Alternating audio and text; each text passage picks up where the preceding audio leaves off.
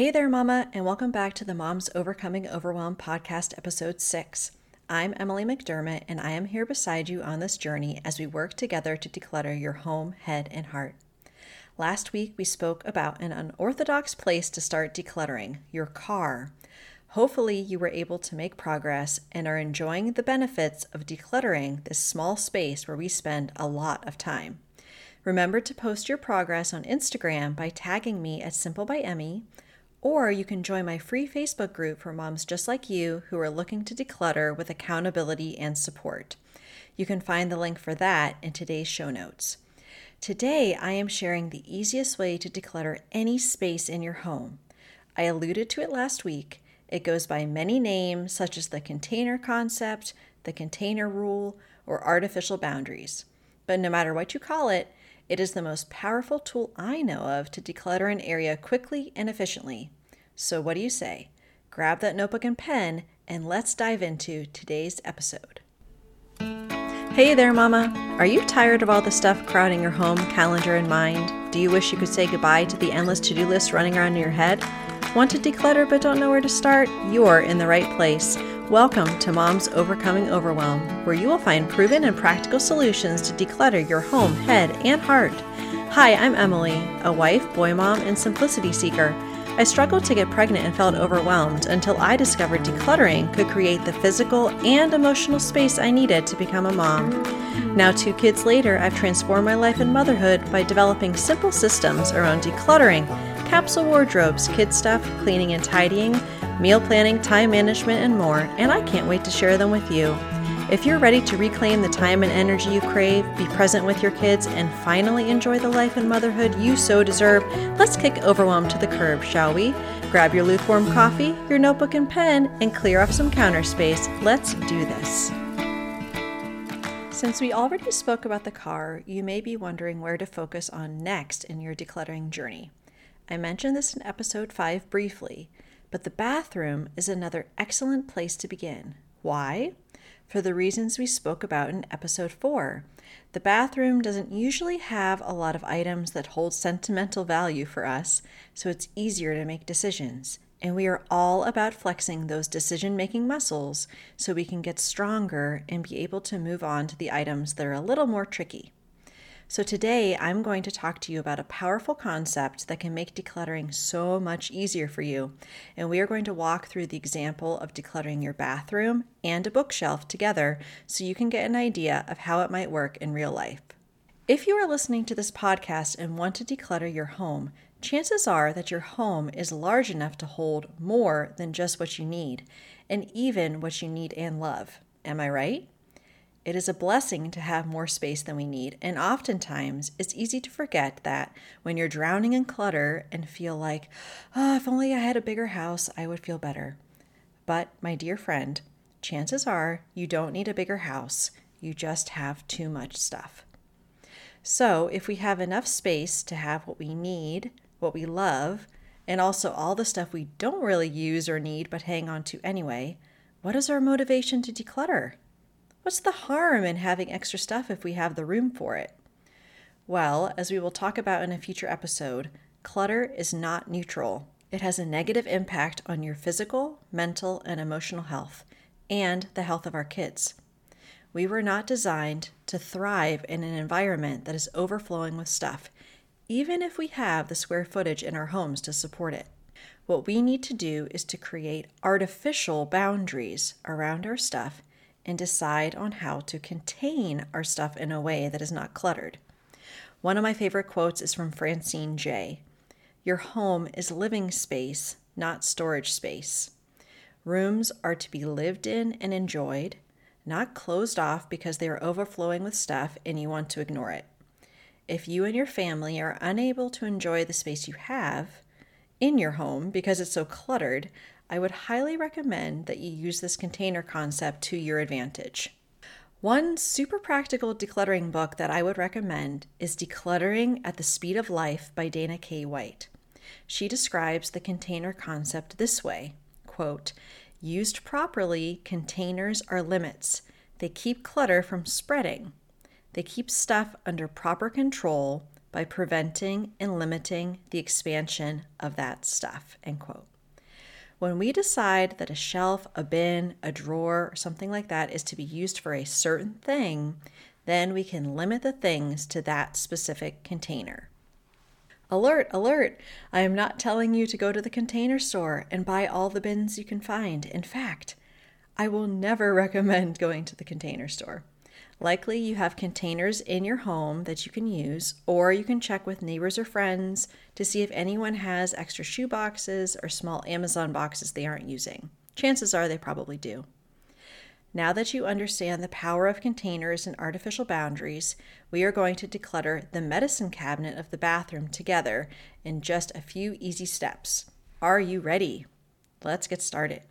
Step number 1, open the medicine cabinet slowly, in case you have stuff literally falling out, and take everything out. Since some bathrooms may be smaller than others, you may want to move everything to a countertop in another room where you can spread everything out without it falling onto the floor. Step number 2, go back into the bathroom and wipe down the shelves of the medicine cabinet quickly.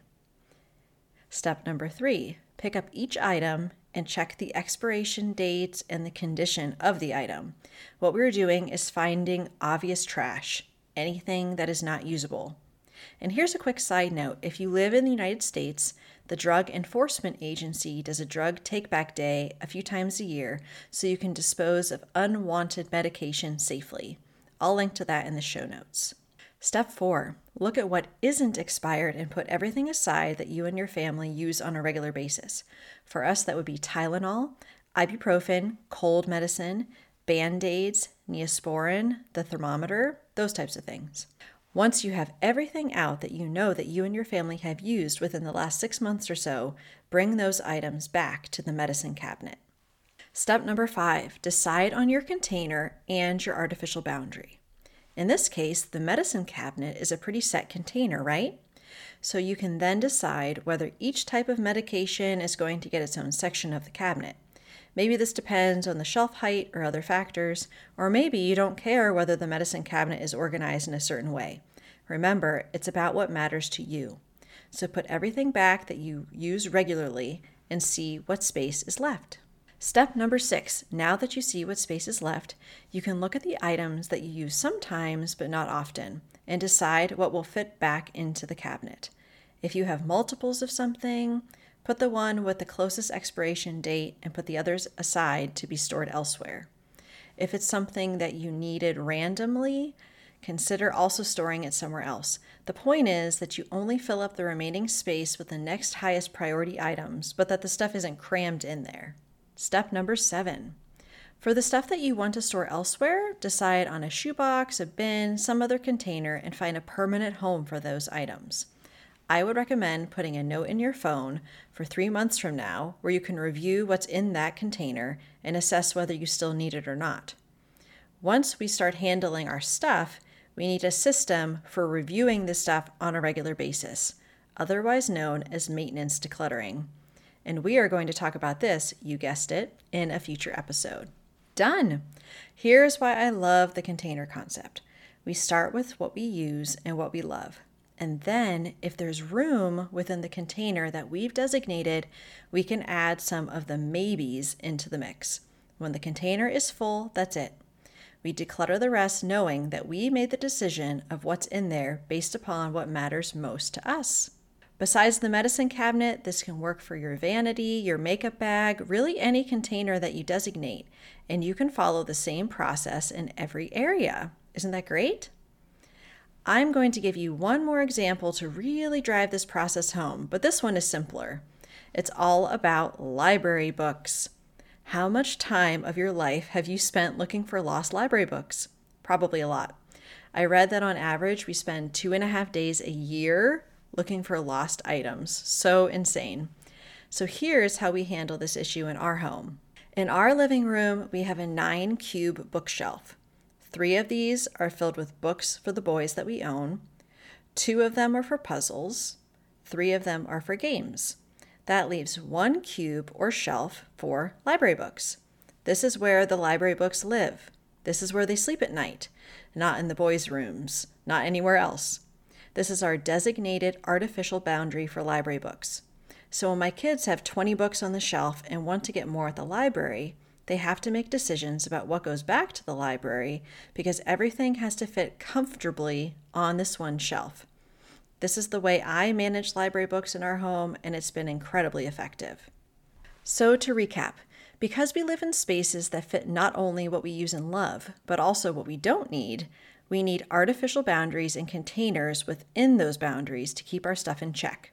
The container concept is described succinctly by Dana K. White this way, quote, accept the limitations of the space you have and declutter enough that your stuff fits comfortably in that space.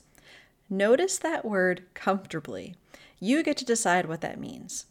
So here are our 7 steps again. Number 1, take everything out. Number 2, wipe down the area. Number 3, get rid of obvious trash or what you definitely don't want or need. Number 4, put everything you use and love aside. Number 5, decide on your container and any boundaries within that container, like designated shelves or sections, and put what you use and love back first. Number 6, prioritize your maybes and fill the container with whatever else will fit comfortably. Number 7, decide what you will do with the excess. Donate it, store it, and also make sure you come up with a plan for reviewing it on a regular basis. I really hope this is helpful for you and would love if you came over to the free Facebook group so we could work through this process together. You can go to tinyurl.com/momsovercomingoverwhelm. Next week, we are going to talk about why it's so important that everything has its own home within your home. I look forward to seeing you next Thursday. Bye for now.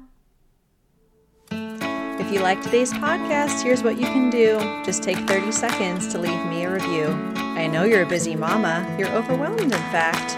But 30 seconds of your day makes such an impact.